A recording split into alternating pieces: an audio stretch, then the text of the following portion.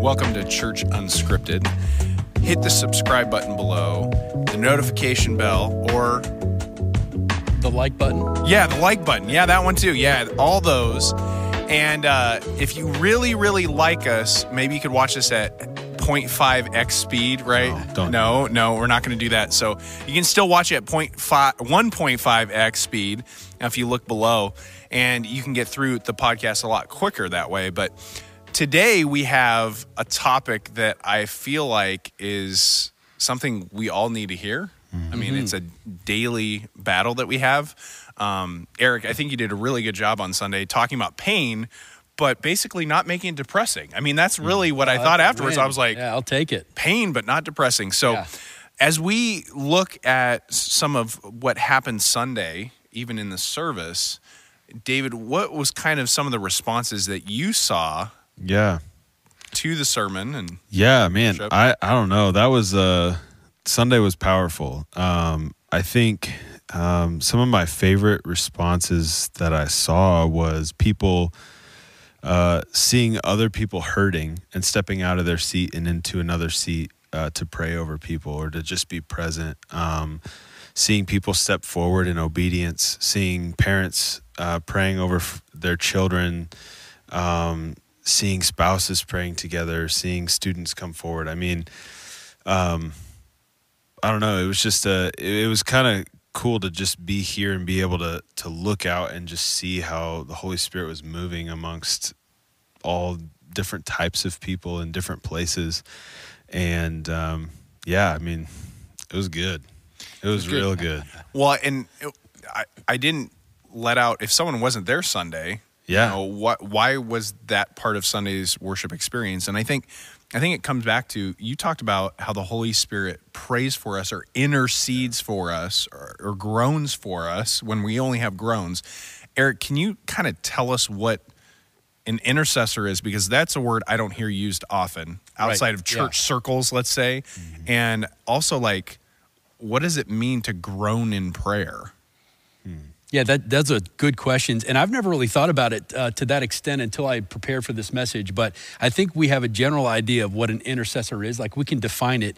But I think there's fewer of us who have felt the need for an intercessor. And I likened an intercessor to an attorney who can argue your case, understand your pain, and then represent that to a judge who can actually change the nature of your situation, right?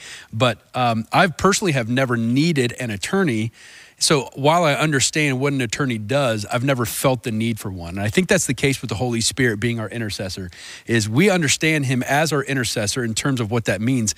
But until you experience a pain that goes so deep and so wide and so broad that it goes beyond your words to explain it and to express what you need in it, that's when you really feel the need for an intercessor.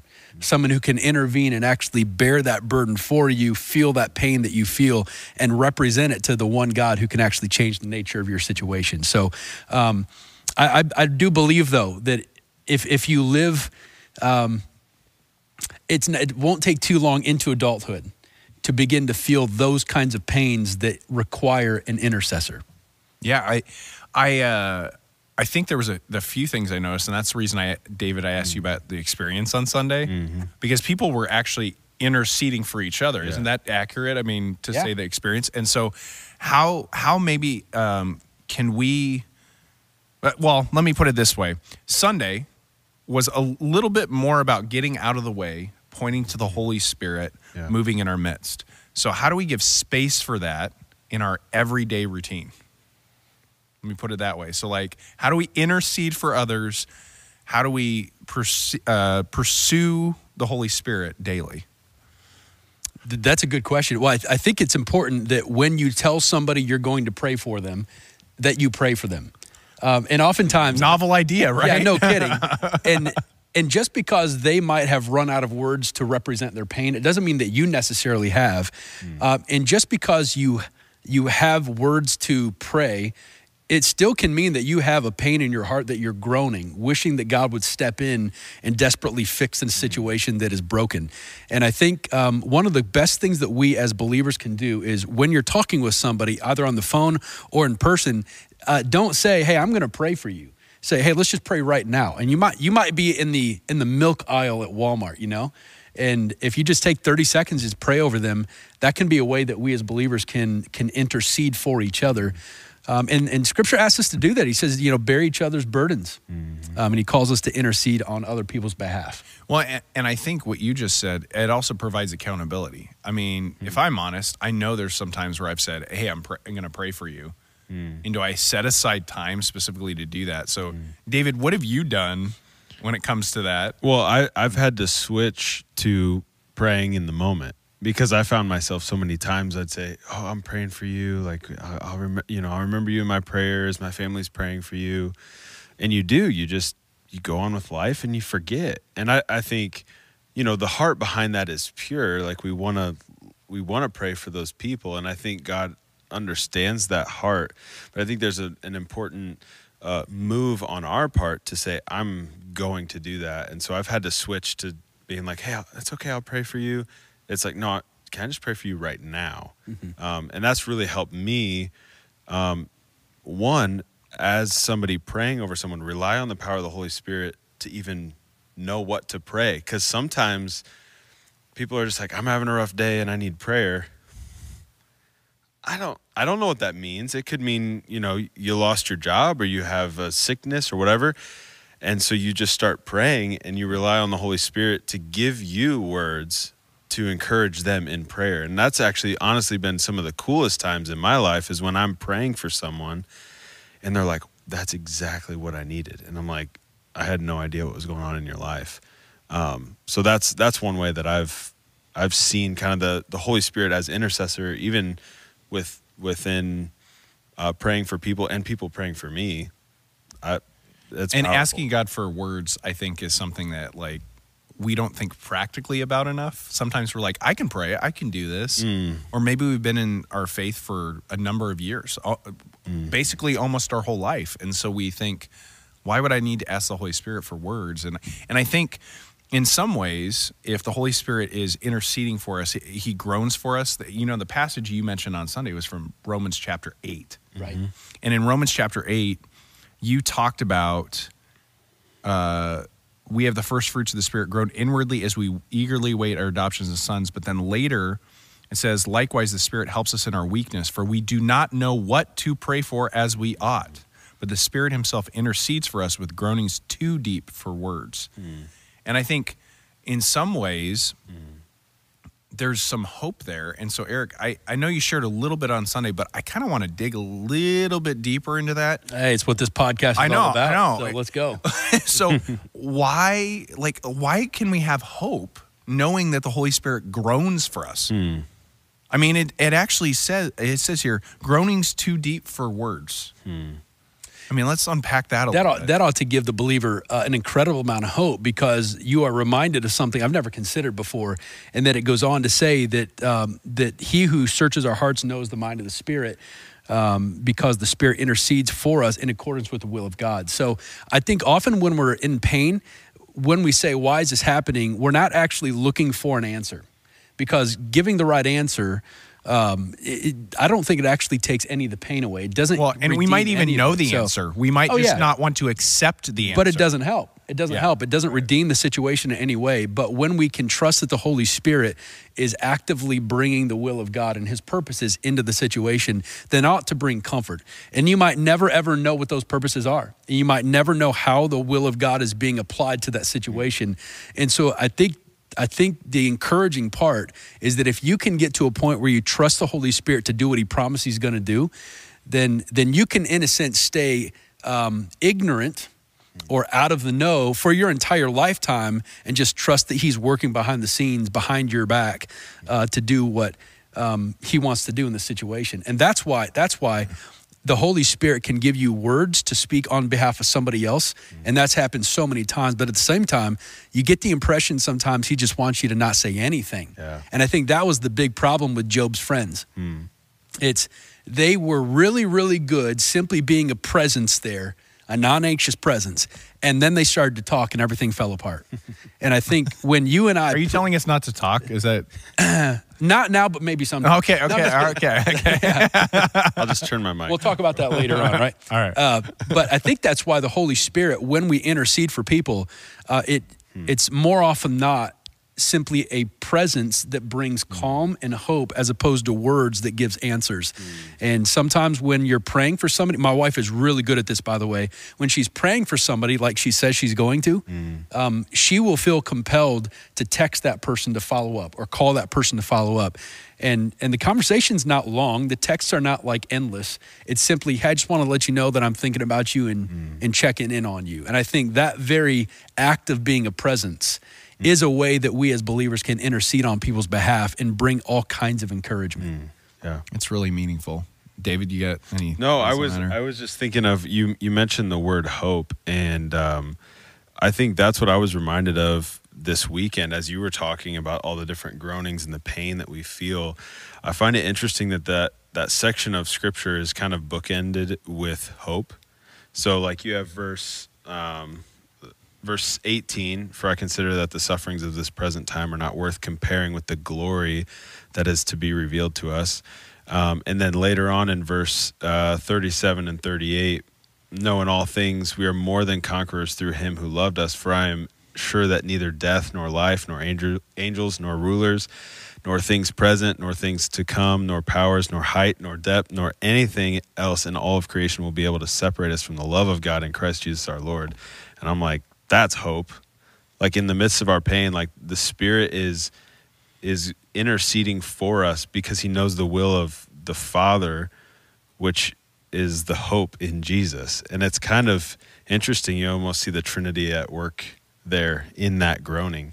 I just thought that was kind of interesting. And when the Spirit intercedes, all parts of the Trinity are active in that. You know, right. It's the will of God, the Father. It's the Holy Spirit interceding for us, and then it's pointing the love us to the hope of Jesus Jesus. Christ. Yeah. Yeah, it's the hope of Jesus right here. I mean, I love that last verse because it ties into everything you said Sunday. It says we'll be able to nothing is going to separate us from the love of God in Christ Jesus our Lord. I mean, isn't that the end goal? Oh, it has to be, because I think that's one of the tactics that our enemy pits against us, is convincing us that we have been separated from him. And we just talked in staff meeting this morning about the ways that he lies to us to convince us of those kinds of things. But when we remember that the Holy Spirit is actively keeping us tied to the heart of the Father, then all of a sudden those lies begin to lose their power. And actually, as you were reading the end of chapter 8, I just glanced at chapter 9, and I noticed that Paul was actually describing the very kind of pain that we preached about for himself. He says, I have great sorrow in verse 2 and unceasing anguish in my heart. Wow. I mean, that's the kind of pain that aspirin doesn't fix. And that's the kind of pain that a couple of nights of praying over that doesn't just make it go away. That's long-lasting, perhaps an entire lifetime. And I have to imagine that at some point, Paul just ran out of words to say. He ran out of prayers to pray for that church. And he simply had to trust the groaning of the Holy Spirit to kind of, in a sense, take over and deal with that. And I just thought of something from this weekend that should be an encouragement to us. At the moment where you run out of words and run out of prayers and run out of people to talk to, and you begin to groan, we tend to think that groaning is the end of our hope. But according to this, it's not the end of our hope, it's the beginning of our redemption. Because I think God waits to see how deep the groaning goes, and when there is no more hope left in you, his redemption kind of sweeps in and redeems the situation in whatever way that looks like. So that his redemption perfectly satisfies that perfect emptiness in you, which is why I don't think you can fake the groaning. I think some people might have heard the message this weekend and said, all right, I got to start groaning about this and then God will do something. I don't think you can do that. Until you genuinely run out of words and run out of prayers and you are completely desperate, I don't think you'll genuinely start to groan. Well, and that desperation can come two ways, though. When you say that, I think of people that are desperate because they still care, but there's also people that at that point they give up. And I feel like that's not what this is. We're not giving up in our intercession. We're just saying, I don't have anything left, Lord. It's almost a surrender. Yeah, that's what I was going to say. There's a difference between giving up and surrender. Well, is there? I don't know. Oh yeah, I have to believe that. How would there not? No, be? yeah. Giving yeah. up is like there's no hope, not even in Jesus, for anything like this. Yep. Surrender is I've got nothing in myself, but there's everything in Jesus that can take care of this. So how do we? One of the questions that I was thinking through is if we believe that the Holy Spirit knows our needs in a groan, doesn't He know our needs before we groan? And why does He let us get to that place? Do you know what I'm saying? Like he knows our hearts before we even. So can I? I know that's a deep question, but I was like thinking through that. I'm like, why do we have to? Can I quote a famous author? See, that's what I think of when I hear do it. So like, this is a paraphrase and misquote. So everyone's gonna like look this up and Google this. But C.S. Lewis talks about pain is look something up while you're talking. Pain is God's megaphone to rouse the deaf world. That's C.S. Lewis. C.S. Lewis. Yeah, sorry. that's good. Who did I say? C.S. Lewis? I don't know. I think you said C.S. Lewis. Whatever. I don't know. Whoever. So whatever. So pain is God's megaphone to rouse the deaf world. But he talks about before that. He talks about he speaks to us through our troubles. He whispers to us through our daily walk, basically our daily life. Yeah. You know, if I'm contemporizing it, but the reality is, I think in some ways is waking us up to the Spirit's power and the relationship we have with the Holy Spirit, and that's why we're groaning. Yeah. And so the other part of that is, if you look in the Old Testament, there's a whole genre in the Old Testament of lament, right? Yeah. And that lament, I mean, in the contemporary sense, you might call complaining. Yeah. I mean, people just saying like, God, why is this happening? And I think lament is one stage before that groaning. That's what I was thinking about this weekend when you were talking.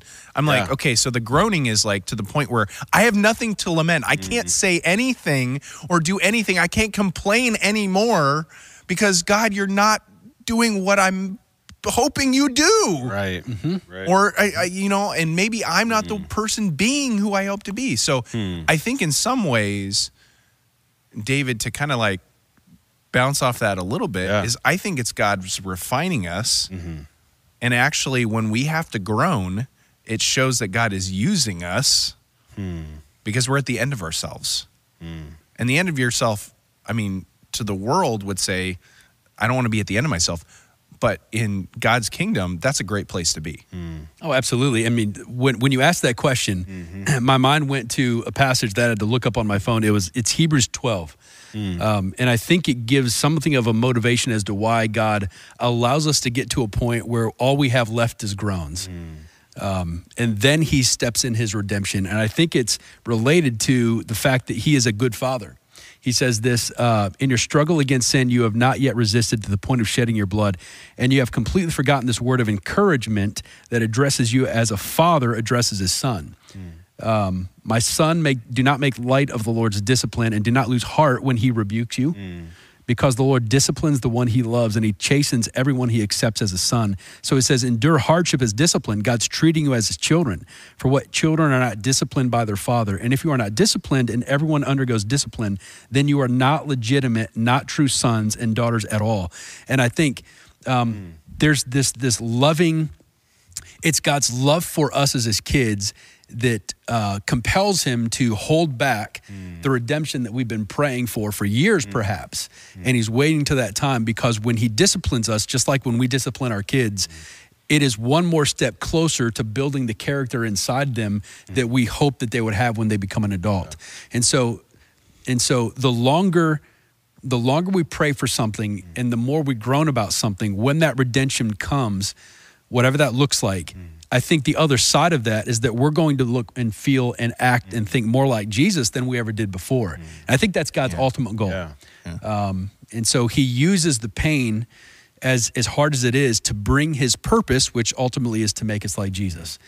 And if he was not a loving father, he would just say, okay, I see your pain. I'll just take care of that right now. And that's never ultimately healthy for kids if we take care of their pain right away. Well, and I've thought about this my whole life, because you remember you talked about like at some point in your adult life. Well, when I was a child, I was dealing with having a chronically ill father. Okay. And so in dealing with that, I started to realize like, okay, I'm dealing with pain, whether it's emotional pain or like trying to deal with that.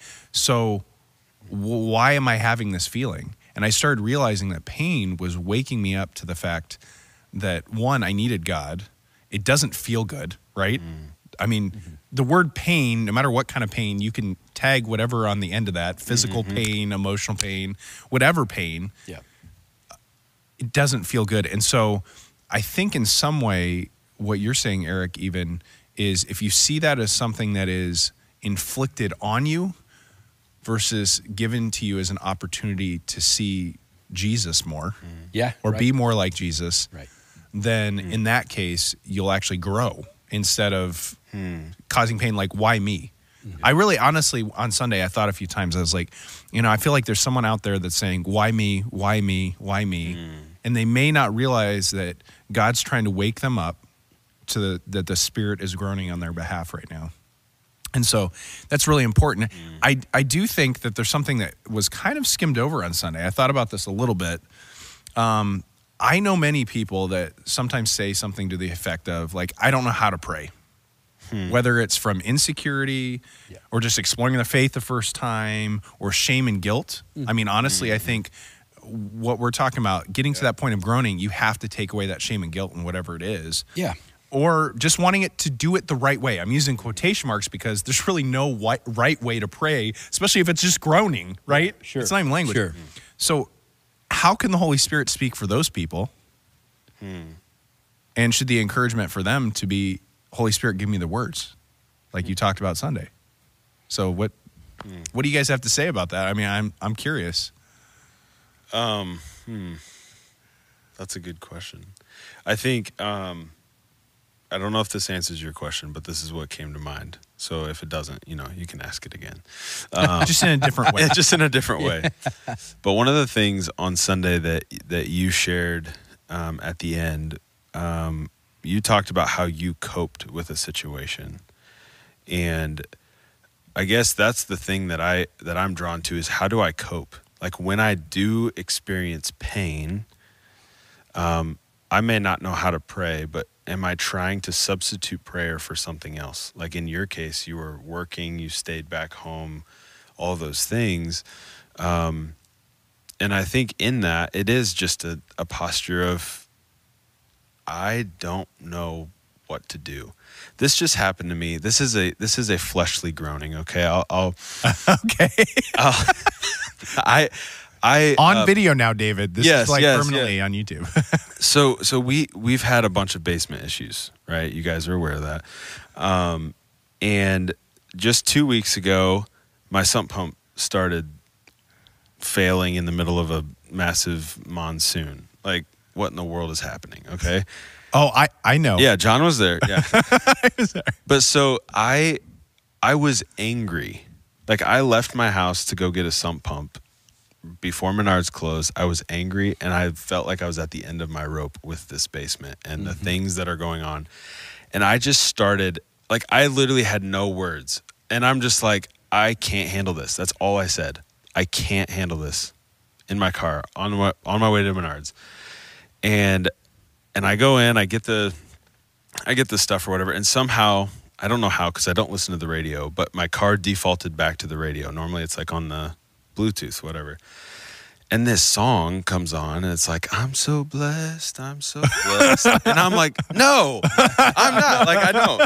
But in that, like, I was thinking about that on Sunday, is like, how do I cope in situations where, that's like a small thing, right? Like, it's not anything major. It's not, a big life-altering experience. But even in there, like, how do I cope? And am I turning to prayer? And even when I feel angry, even when I don't know what to pray, even if I don't know how to pray, am I just surrendering? David, and I do have to point something out because I know more about the story, is God ended up providing. Absolutely. And your best friend is now Carlos. So Carlos, if you're out there, he's looking for you because he came and helped. So yes. No, but I mean, it's just, I think that I would encourage people who don't know what to pray just to have that posture.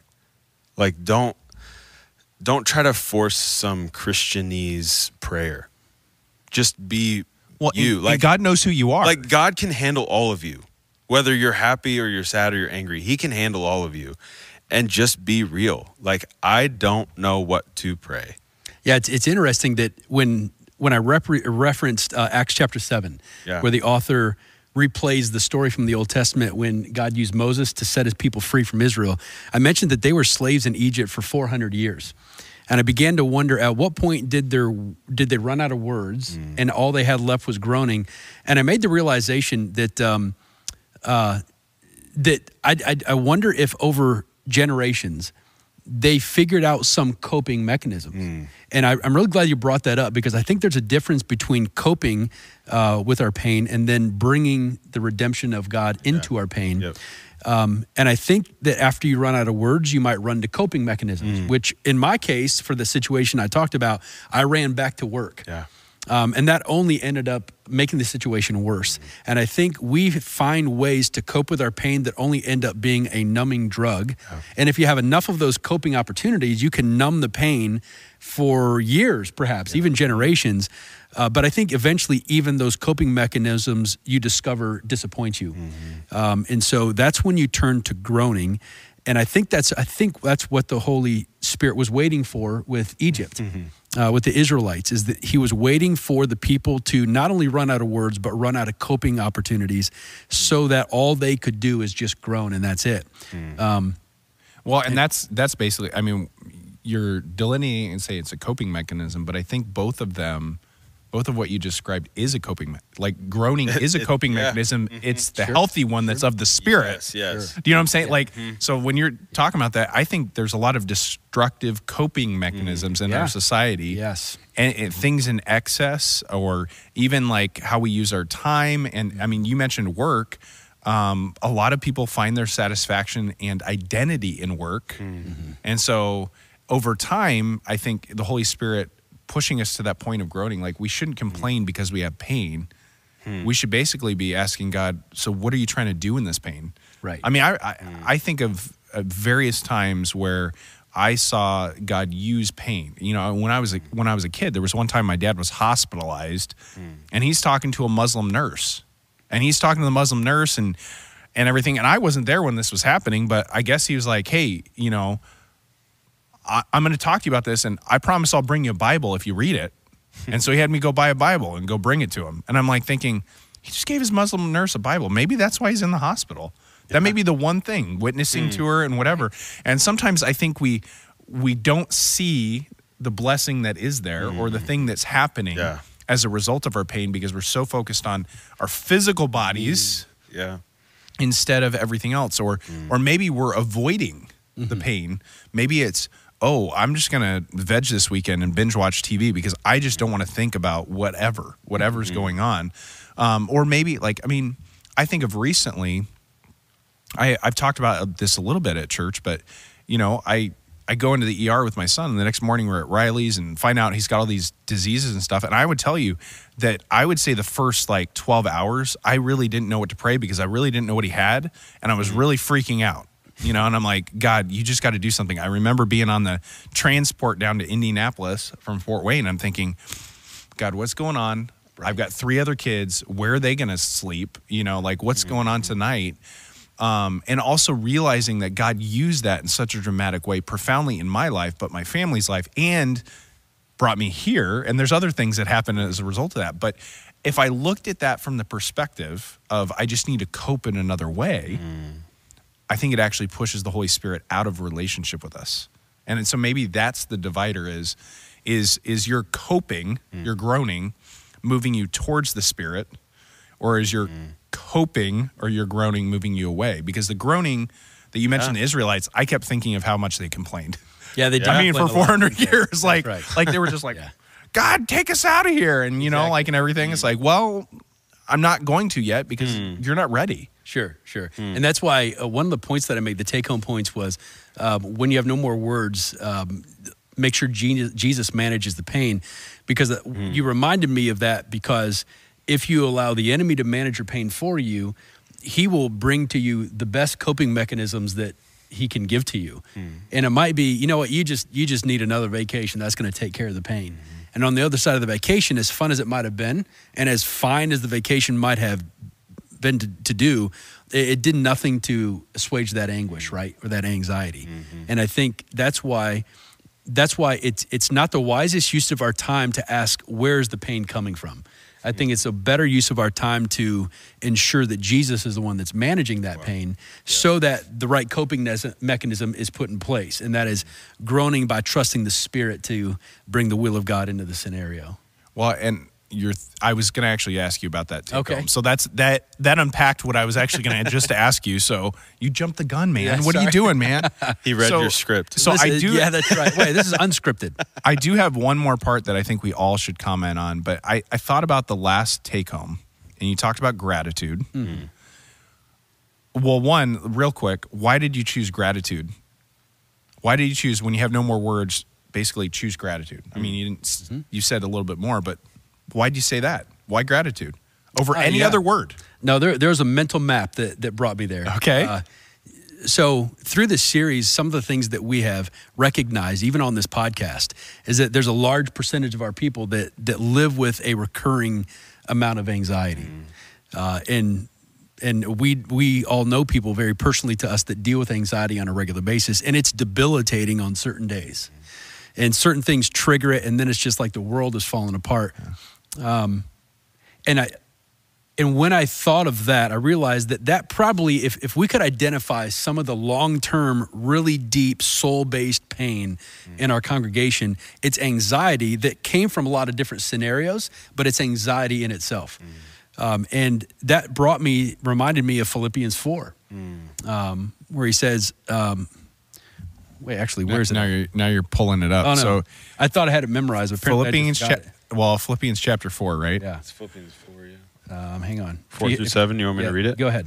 Rejoice in the Lord always. Again, I will say rejoice. Let your reasonableness be known to everyone. The Lord is at hand. Do not be anxious about anything, but in everything by prayer and supplication with thanksgiving, let your requests be made known to God. And the peace of God, which surpasses all understanding, will guard your hearts and minds in Christ Jesus.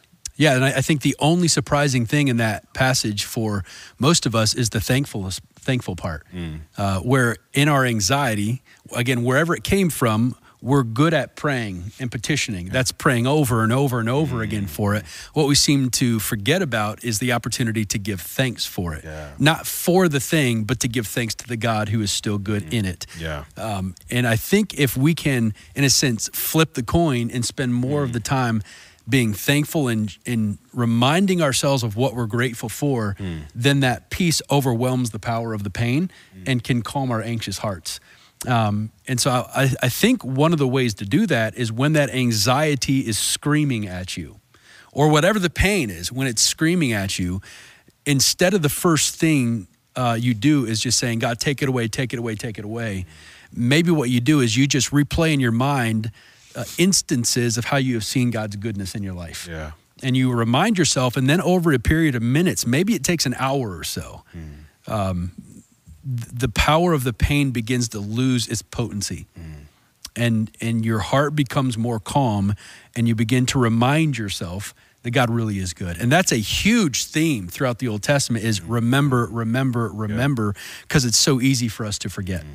And I think I love that because it's all about worship. Yeah. When it comes down to it, what you were saying right there, when you said remember, the Old Testament, that occurs more than any other word in the Old Testament. I was like, I gotta say something. I'm gonna interrupt now. Watch out. Yeah. But the other aspect that I think is kind of important is pain causes hurt, right? And we've heard the phrase hurting people hurt people.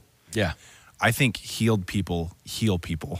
Ah, I agree. And so like if you want to be a catalyst, it starts with gratitude. That's the reason I wanted to ask you about that, because I think it starts by being a person of thankfulness and gratitude.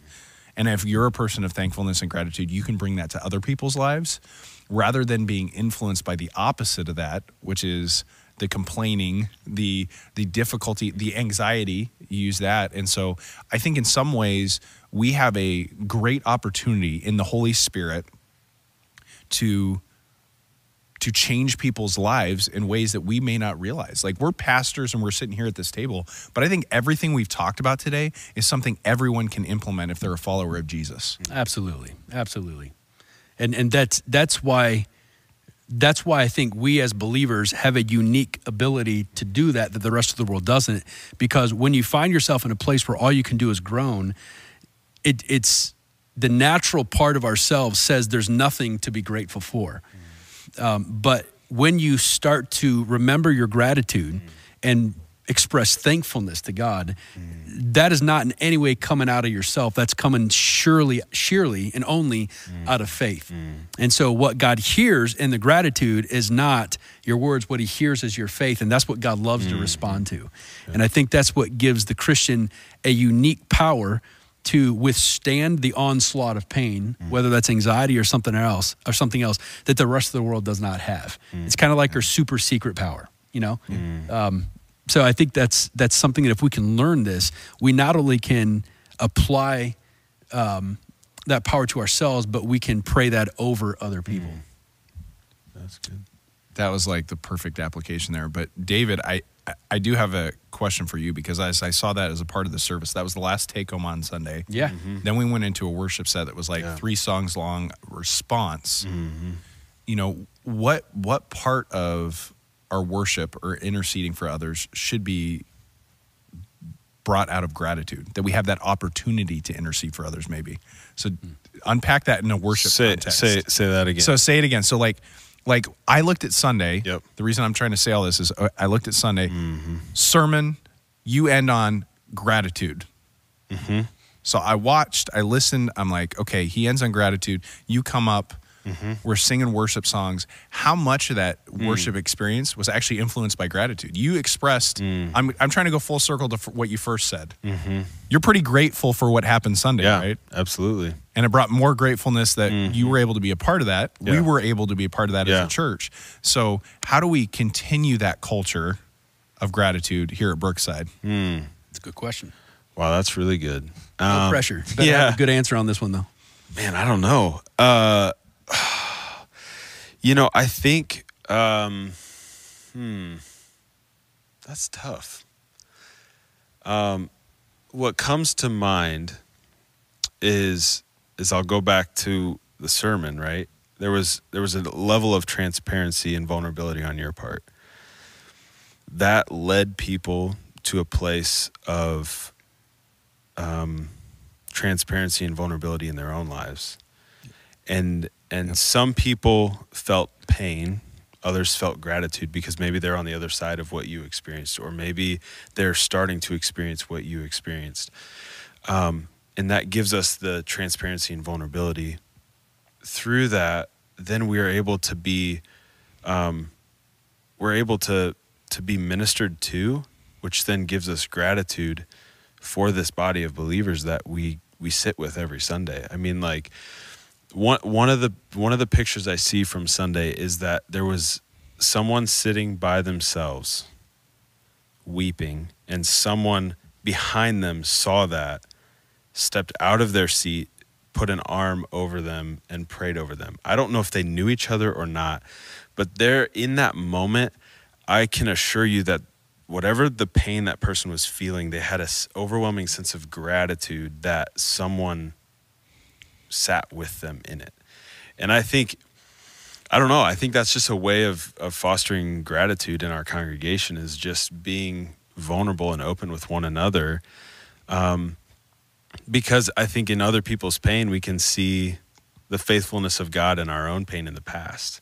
And then it's just this cycle of over and over. And another thing is I love how worship music, it often tends to repeat things.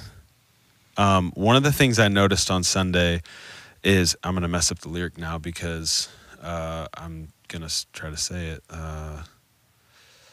I just want you, nothing else, nothing else. I just want you, nothing else, nothing else. We sang that over and over and over. And a lot of times repetition is annoying. Yeah. But I think there's a power in repetition that draws us into gratitude, or draws us even into that, like, surrender. And I saw, as we were singing that over and over and over, people begin, as you say it, then you start to believe it, and you start to sing it, and it actually changes your mind. It changes your heart towards gratitude or towards worship. And I think there's just a lot at play there, but I think those are some of the things that I see as far as what happened Sunday. And I think you made a very good point. Transparency and vulnerability as we lead is really important. And I think as a church, when we see someone that's struggling, I mean, if we see someone tearing up in a sermon or something, we should go and talk with them and pray with them or whatever, see how they're doing. We don't have to know someone to minister to someone. I hope everyone understands that that's watching. So I actually have it's funny. I think, I don't know if you saw this, but Heather came forward in the second service and was praying. Heather's my wife. Heather, your wife, was praying with people. How old is Evelyn? She is 7. She's 7. So at one point, Heather's praying for people, and Evelyn like bolts out of the row. And I'm like, oh no, she's loose, you know? Like, I don't know, like what. And she went and laid hands on people too with Heather.